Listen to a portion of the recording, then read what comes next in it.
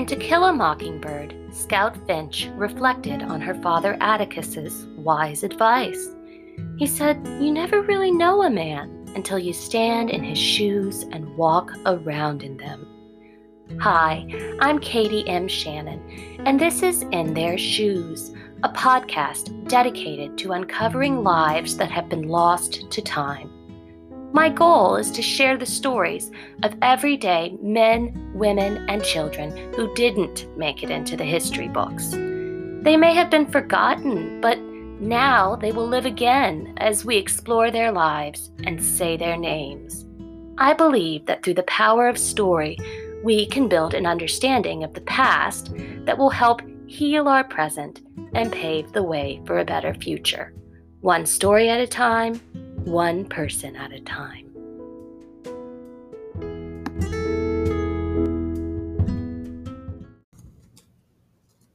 On this episode of In Their Shoes, we will walk with Florestine Cortez Bolt.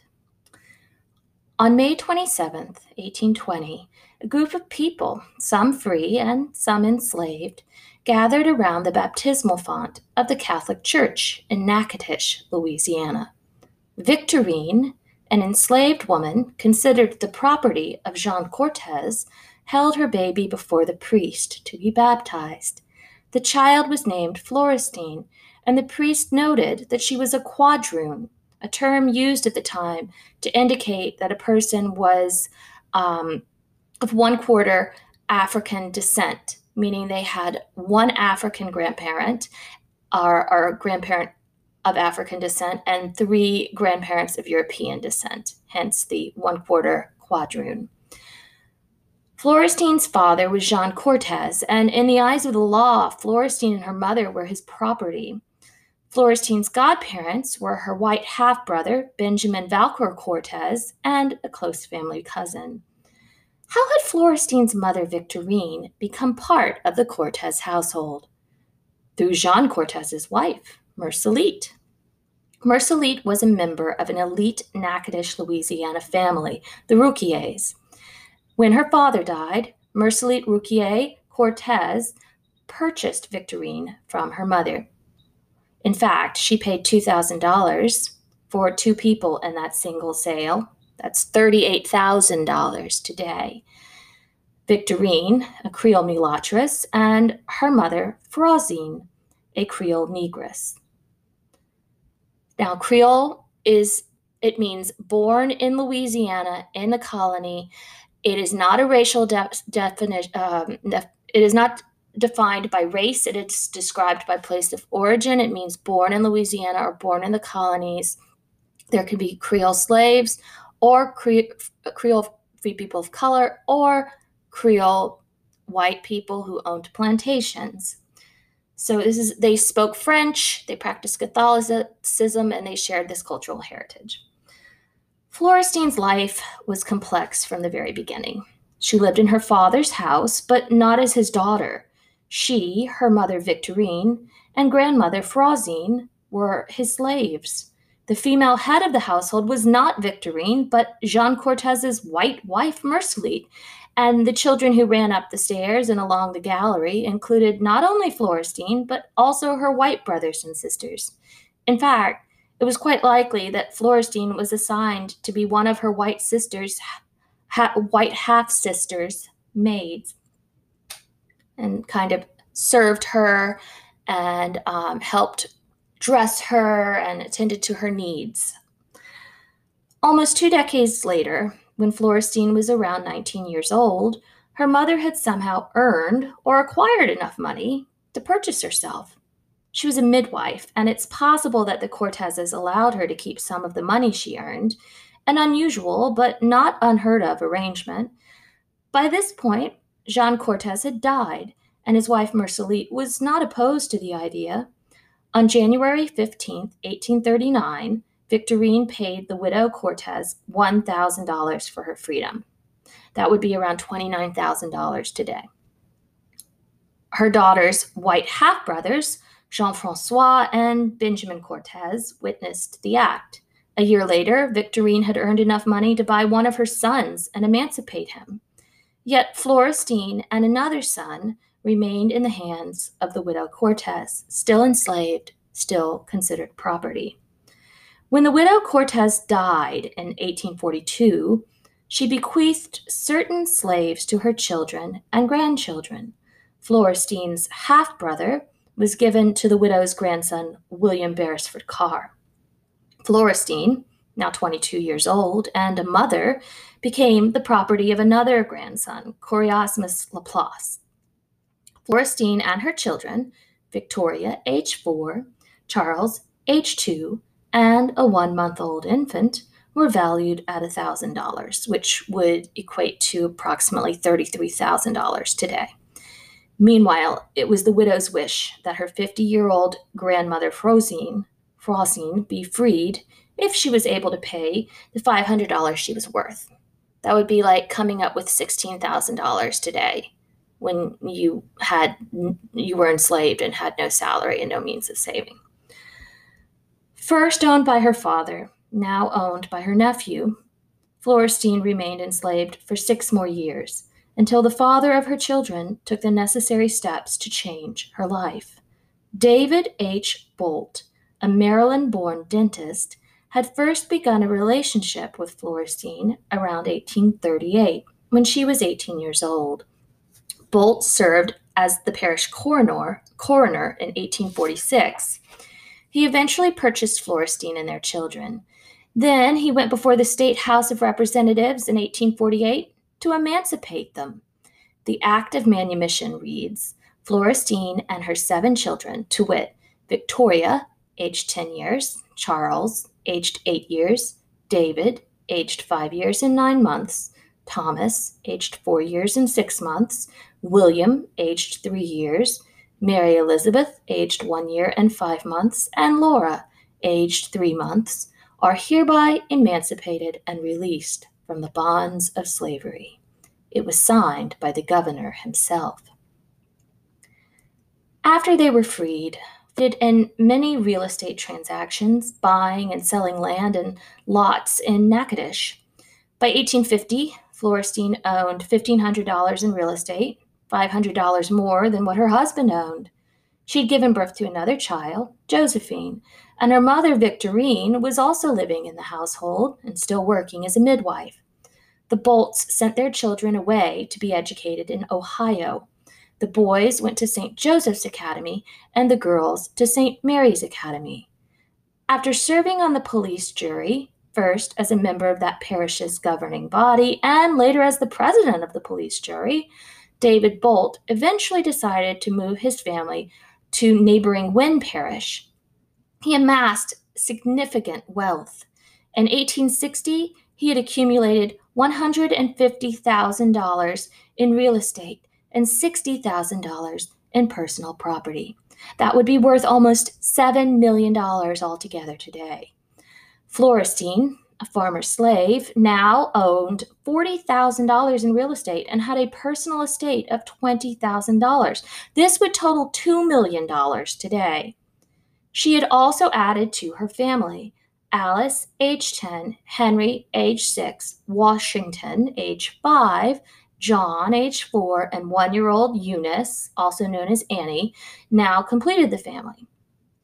Florestine was a free woman, a mother of 13 children, a property holder, and a cherished wife. Her children were being educated. She must certainly have held great hope for the future. Now it's important to discuss this complicated and rather unfortunate chapter in Florestine's life. When I saw the amount of property that she and her husband owned, I knew that some of that wealth had to be in enslaved people.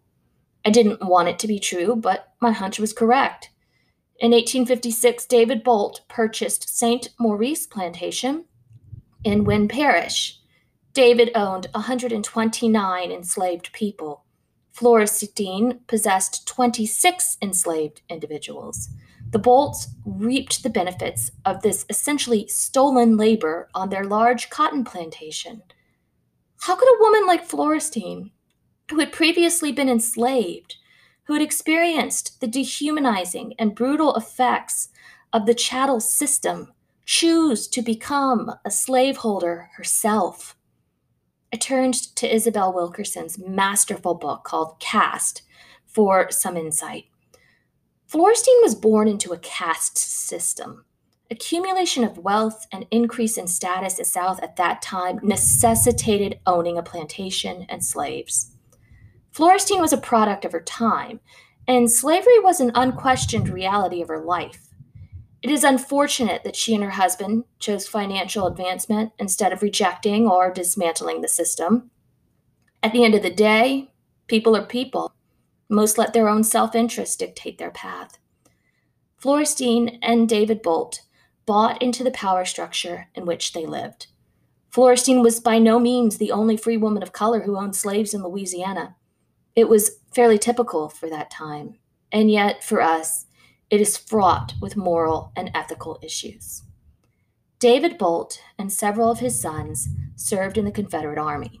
However, upon the arrival of the Union Army, they switched allegiance and worked with Republicans to promote equal rights under the law and finally to dismantle the racial hierarchy and the planter elite's power structure. He was late coming to the cause of justice and civil rights, yet he did arrive there. I do not pretend that this somehow makes up for his having been a plantation owner. At the same time, there is something to be said for people evolving and changing. It must be acknowledged that he and Florenstein ultimately shifted perspectives. After the Civil War, David Bolt became a radical Republican politician. The Bolt sons also followed in their father's footsteps. The Bolts were vilified by conservative former slaveholders and the White League, a group that was essentially an early version of the Ku Klux Klan. David Bolt was the parish tax collector, and the Bolt sons held the offices of judge, deputy tax collector, deputy treasurer, sheriff, and police juror. Embroiled in political difficulties, Bolt was included in many lawsuits and investigations. The Bolt family frequently faced violent threats from the community in which they lived. People referred to David Bolt as, quote, the carpetbagger political boss of Natchitoches Parish in Ward 5 of Wynn Parish. Over 100 years later, his name could still incite fury in Natchitoches residents. Dr. Bolt was the big political wheel of Natchitoches for about 10 years during Reconstruction days, a Natchitoches resident recalled. He appointed his relatives to every Natchitoches Parish political office worth having. Many Republican leaders, both black and white, during Reconstruction in Louisiana were accused of corruption and conspiracies in an effort to turn public opinion against them.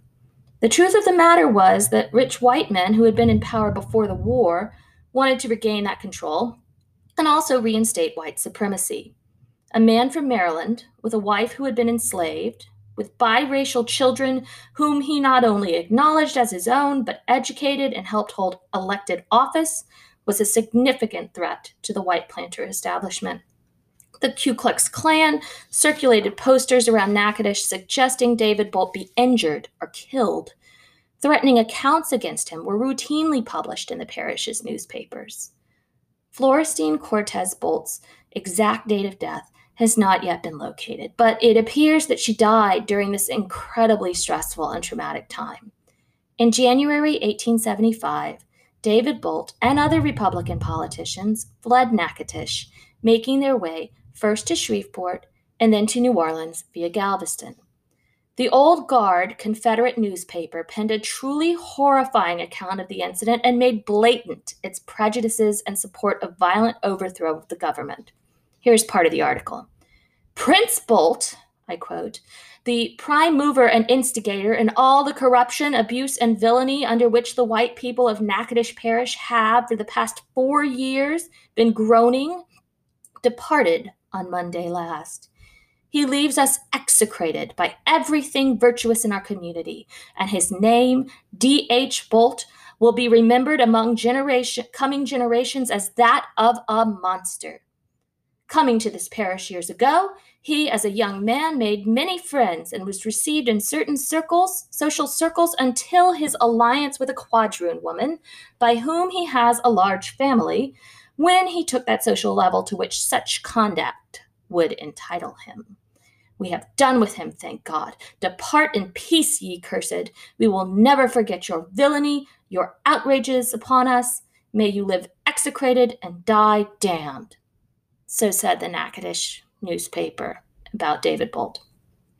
Little was known of the Bolt family for some time, particularly in Natchitoches, but one of Florenstein's sons, William H. Bolt, remained there and became a figure of controversy in 1889. When Harrison, a Republican, was elected president, William H. Bolt hoped to be appointed to the position of Register of the Land Office at Natchitoches. What William did would later cause the family's name to be printed on newspapers across the country. An article in a Brooklyn newspaper entitled "A Remarkable Story from the South" stated that, quote, at first Bolt did not feel that the slight taint of Negro blood he knew to be in his veins would act as a bar to his advancement. He is seemingly pure Caucasian and bears no appearance of mixed blood. Yet William witnessed many black men and men of mixed race refused offices. Quote, the idea dawned upon the man from Natchitoches that his hopes were forever gone unless every scrap of evidence of his mixed ancestry should be made to disappear, the paper reported. So Bolt conceived the idea, the paper said, of gaining entrance to the recorder's office in the town of Natchitoches, and while the recorder and his deputies were absent, of destroying any and all records of this marriage of his father and mother, wherein is contained the statement that the latter was of mixed Caucasian and Negro blood. End quote. William then headed to New Orleans on his way to Washington, D.C., but en route, his tampering with the courthouse records was discovered. The Natchitoches sheriff sent a telegram to the chief of police in New Orleans, and William was arrested. The newspaper article then launched into what it deemed a, quote, curious family history, telling a salacious and utterly false tale about Bolt falling in love with a cursed octoroon in the New Orleans slave market. The article sexualized and objectified Florenstein, painted David's love for her as tainted and sordid, and gave an overly romantic and exaggerated account of the Bolt children. It became clear that this article, first published in the New Orleans Times-Democrat and reprinted in papers across the country, aimed to out the Bolts, call attention to their biracial mother, and use the seemingly scandalous story they concocted to sell papers. Not wanting to ever put out false information, I'm not going to share a significant amount of this article. But in an effort to present the incredible challenges and outright hostility facing people like the Bolts in that era, and sometimes even today, I will read some of the article. So here is an excerpt from the article. When the Bolt family had finally all collected in Natchitoches, they found their position a trying one. Utterly isolated from the whites, and too highly cultured to enjoy the society of the race whose blood coursed in but small measure through their veins, they were as utterly desolate as the exile in the depths of Siberia. But the father was kind and indulgent. He was prosperous, and the family bore its burden with becoming fortitude. No breath of suspicion attached to the girls, and they grew up highly respected, but utterly shunned. One ray of light, however, in the perpetual social gloom of the Bolt household came when a scion of one of the noblest of the Creole families in the parish fell in love with the beautiful Laura Bolt, a perfect blonde, whose beauty is to this date a common theme of discussion in Natchitoches, and addressed her. To the credit of the girl, be it said, she rejected him, declaring that they could never be happy, no matter how much they loved each other. He would never fall to her social level, and she could never hope to rise to his. Two of these girls, however, married men of pure Caucasian blood. And so ends that excerpt.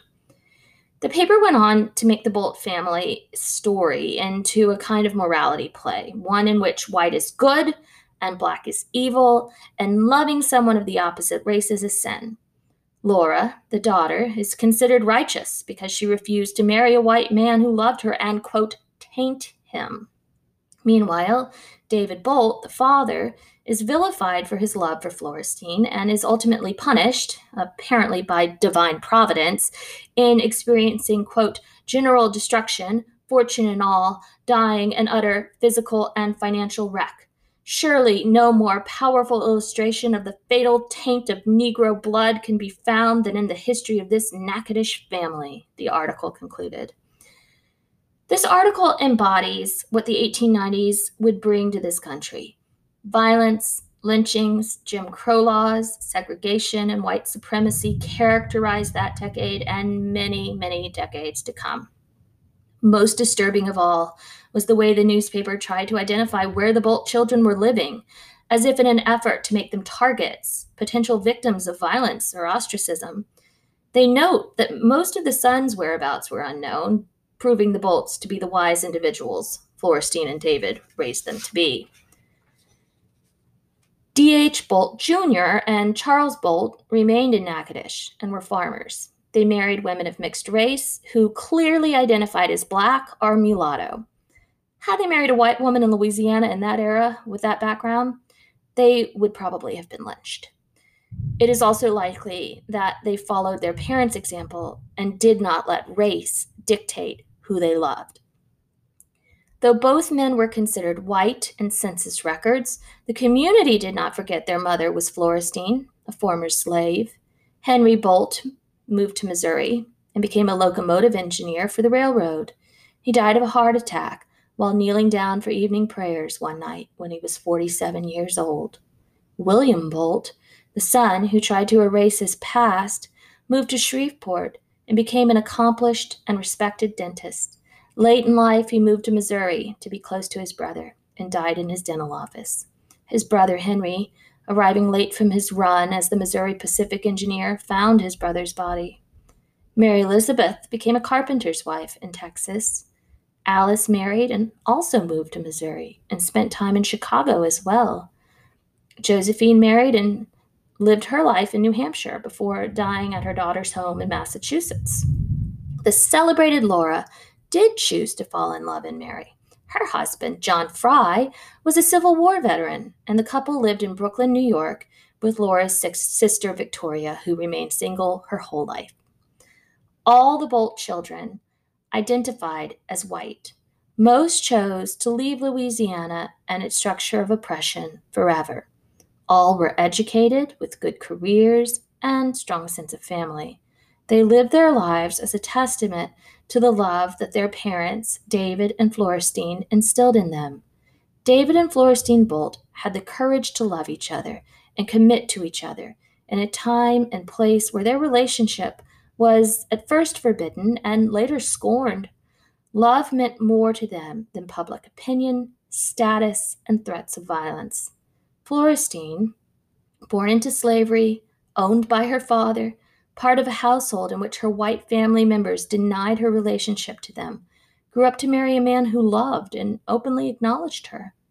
She raised 13 children who knew they were loved, who were free, and who were always acknowledged.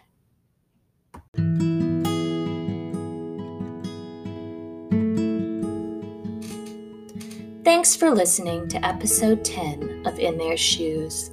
I hope you found Florestine's story as interesting and complex as I did.